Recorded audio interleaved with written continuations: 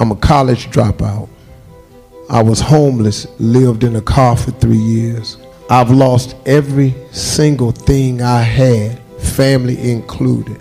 I've been written off so many times. But today, the person that you sitting in front of you is a process. I want to talk to you for a moment about the process. Because see, one way to get a person to really follow you is to be the example of what you're trying to get them to follow. You know, my daddy used to tell me all the time, he said, son, best thing you can do for poor people is not be one of them, because you can't help the cause.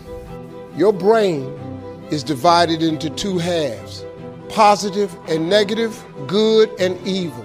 Each half of your brain has millions of factory workers on each side. You got 1 million factory workers on the positive side. You got 1 million factory workers on the negative side. At the forefront of each one of those factories in your brain is a foreman. You got foreman positive and you got foreman negative. You are in charge. You're the boss of the factory. So let me show you how this works. You got a remote control.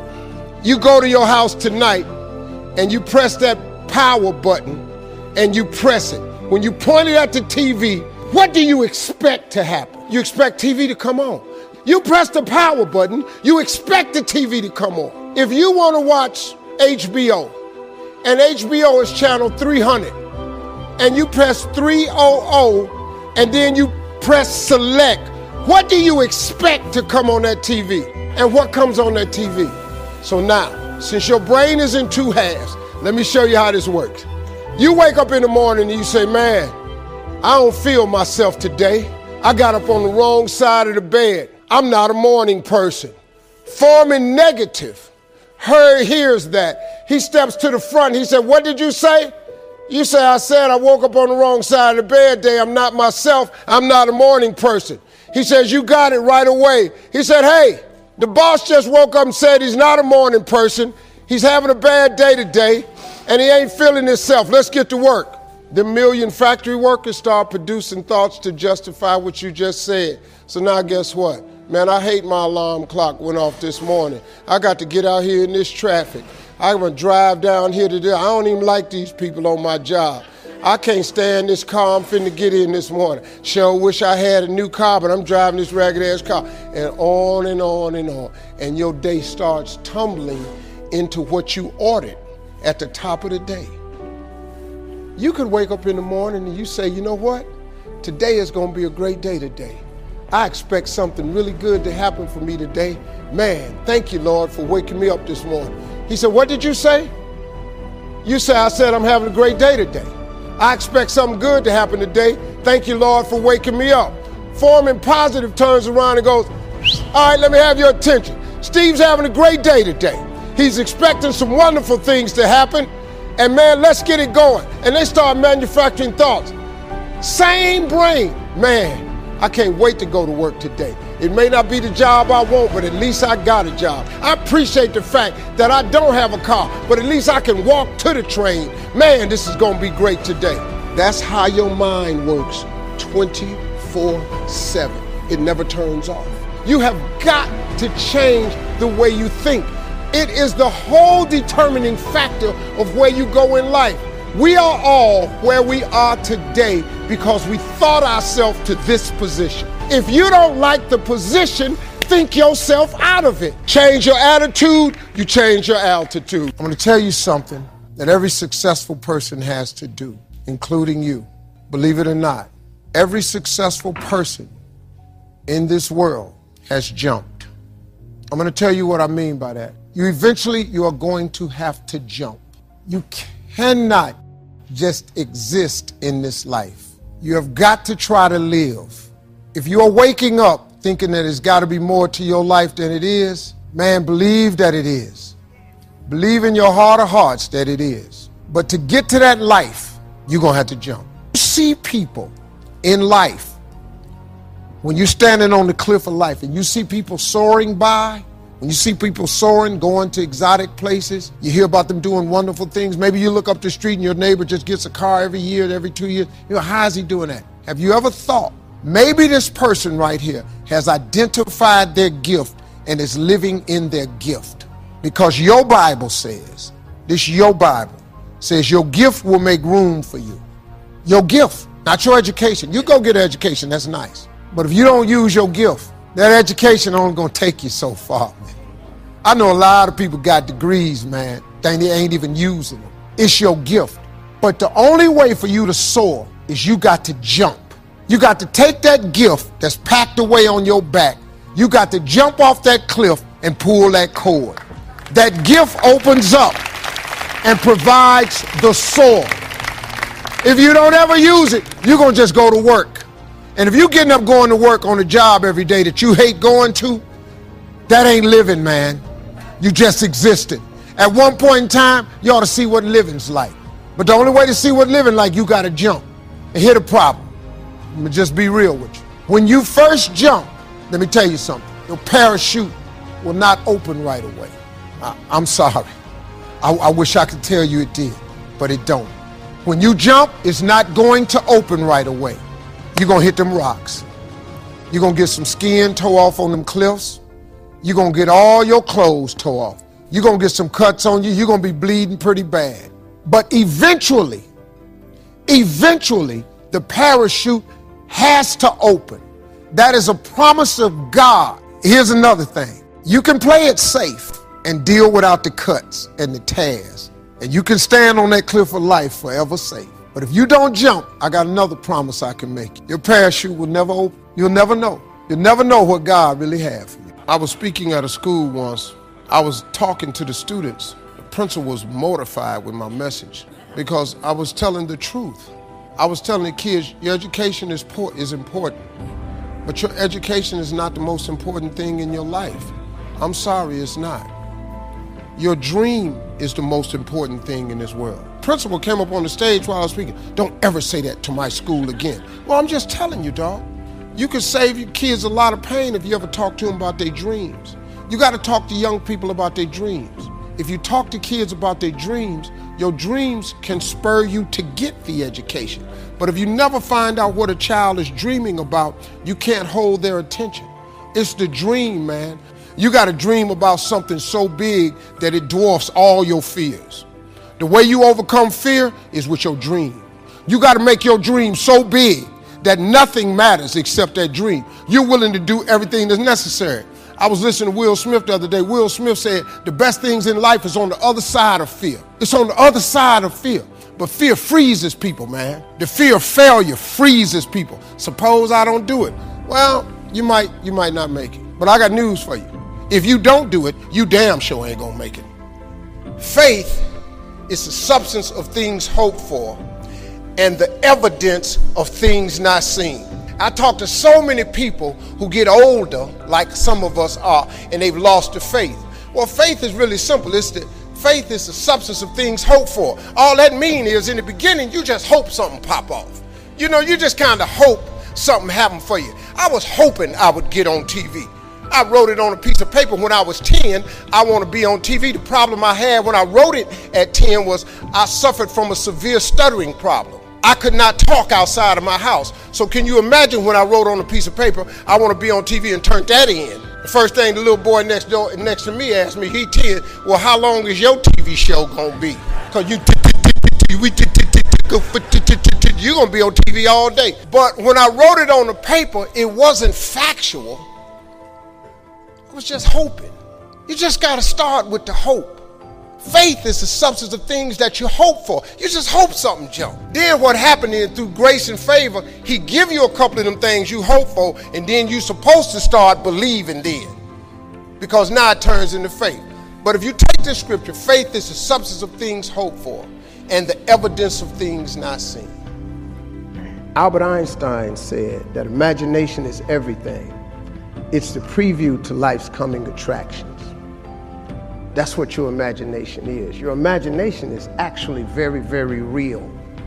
Everything you imagine could be a preview to life's coming attraction. Everything we have today came from somebody's imagination. Somebody was talking on the phone with that cord on the wall and got sick of it and said, you know what, man, if I could just go outside and talk on the phone, ta-da, we got cell phones. Somebody got tired of driving across the country and said, man, if I could fly over there, boom, we got airplanes. Imagination is everything. It's a preview to life's coming attractions. Everything you've ever imagined is real. The problem with most people is you think your imagination is hocus pocus. It's really not. It's a preview of a coming attraction. If you react to your imagination, that's where your real life is. It's just God showing you what he has for you. The problem people have is they tell their imagination to the wrong people. See, if you want to kill a big dream, tell it to a small-minded person. It's dead. How many times, man, have you had a tremendous idea? Something you thought was the one, and you went and told it to your loved ones and your so-called friends, and they shot it down. I mean, you was convinced that it was just, oh man, I just came to you. And you told it to them and they shot it down. And you thought since they was your loved ones and their friends and they got your best interests at heart, you believed them. You was wrong. You let them talk you out of what God got for you.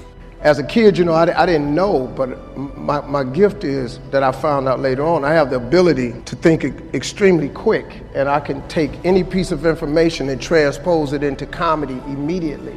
Now, when you're a kid and you don't understand that, you get in a lot of trouble. I didn't know what it was until I got older, that this was a gift, that it did make room for me, that I became a stand-up comedian, which started with a dream of mine, and it led to where I am today. It's a lot of stuff that happened in between there.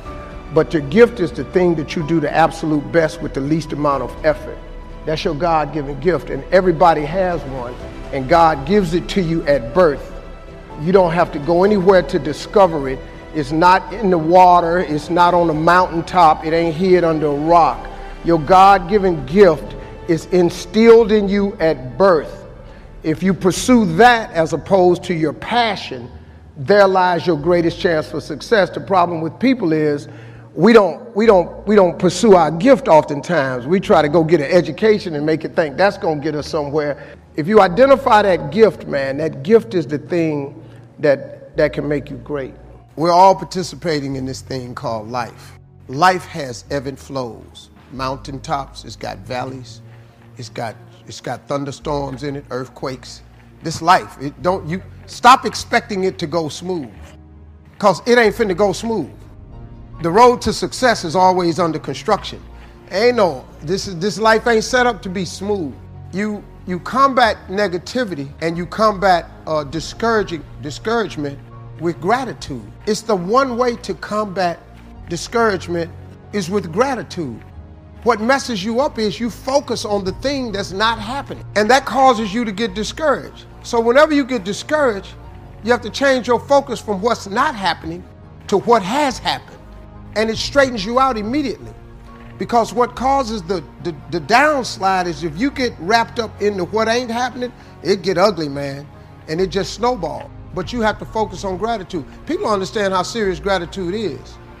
You know, it's a serious principle of success. It's hard to be miserable and grateful at the same time.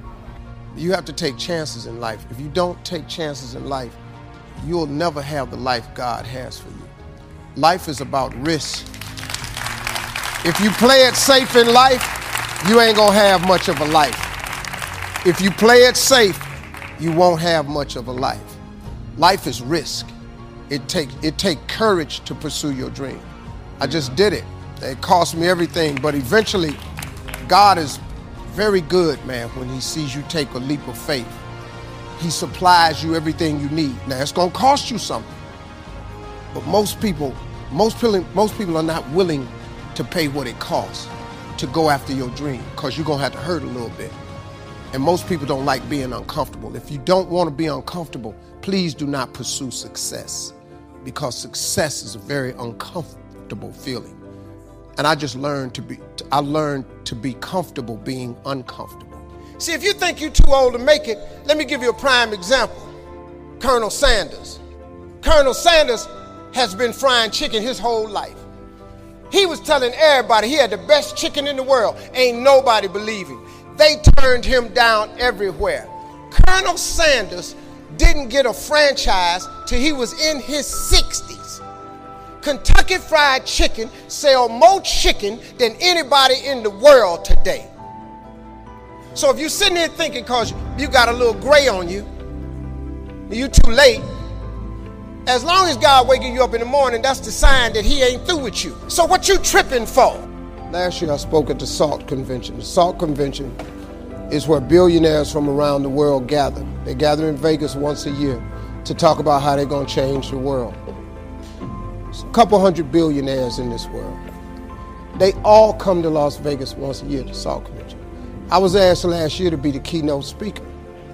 And I'm tripping because I'm not a billionaire. And I asked a guy who asked me to do it, I said, I'm not a billionaire, you do understand that. We said, Mr. Harvey, we know everything about you. We know your net worth and everything. I said, well, what can you all learn from me? He said, everything. He said, the reason we want to hear your story is because the majority of us that are billionaires, we inherited some money and we grew it. A couple of us inherited $1 billion, we automatically. Some of us inherited 300 million and we turn it into $1 billion. You come from nothing. What we want to know is how you got to where you are after coming from nothing. How did you live in a car for 3 years and wind up on more TV shows than anybody? How did you survive flunking out of school? How did you survive all of that? We want to know that, because in case something happens to us, we don't really have the information that you have, or how to come from the back to the front, or how to come from the bottom to the top. So I get asked oftentimes to speak. And so when I was telling them how I made it, I was telling them about the fortitude that I developed. And then I told them about the faith that I had. And that was really startling to them. Now, a lot of them are people of faith. But a lot of people who were born with a lot of money ain't really had to have a lot of faith. You understand? You have an idea of what it feels like. You've seen some kids get put in foster care. You've seen child protective services come to somebody's house. You've seen kids come to school with less. You might have been one of the kids that went to school with less. You have struggled to give your kids a better life than the one you had. They don't hear this. But I'm going to tell you something right now. You can be successful without an education. You can be successful without coming from a rich family. You can be successful. I don't care what color you are, what faith you belong to, your sexual preference. I don't care what's wrong with you. You can be successful. Everybody in your life will have a turn back moment. No matter who you are, you're going to have such a period in your life where it seems like it's not working. You're going to have doubts. You're going to have a lot of trials and tribulations and challenges. And everybody has what's called a turn back moment. You always have a moment in your life where the direction you're going, you will have to make a decision to keep going or you turn back. The sad thing is the average person turns back. But think about this. If you're going somewhere and you turn back, you can never get there. If you wake up every day and go get in your car and say, I'm going to the store, and halfway to the store, you turn around, and then the next day, you go to the store and you turn around, you do realize that you'll never get to the store. So whatever you needed from the store now is even a greater need because you turn back. And every time you turn back, it does not change the need. So what kept me going was, I made turning back, giving up, never an option. And I had really dark moments, man, where I thought I just didn't think I was going to make it. I mean, where I am today, I didn't see it clearly at all. I had a lot of turn back moments. But you know what it was for me, man? Being successful is so hard, but I realized that not being successful was hard too. The difference between not being successful hard and trying to get successful and hard, if you're trying to get successful and it's hard, at least there's some payout. There's a payoff. If you hang in there, there's payoff. When you're not successful, it's hard. It's hard not having money. It's hard never knowing how to come up with your mortgage and your bond and your rent. It's hard not knowing that. How you going to feed your children? How you going to pay your bills? It's hard, ain't it? So if it's hard that way, and it's hard being successful, I might as well deal with how hard it is to be successful, because at least one day that could be a payout. If you just stay in the hard part of life of not being successful, ain't no payoff.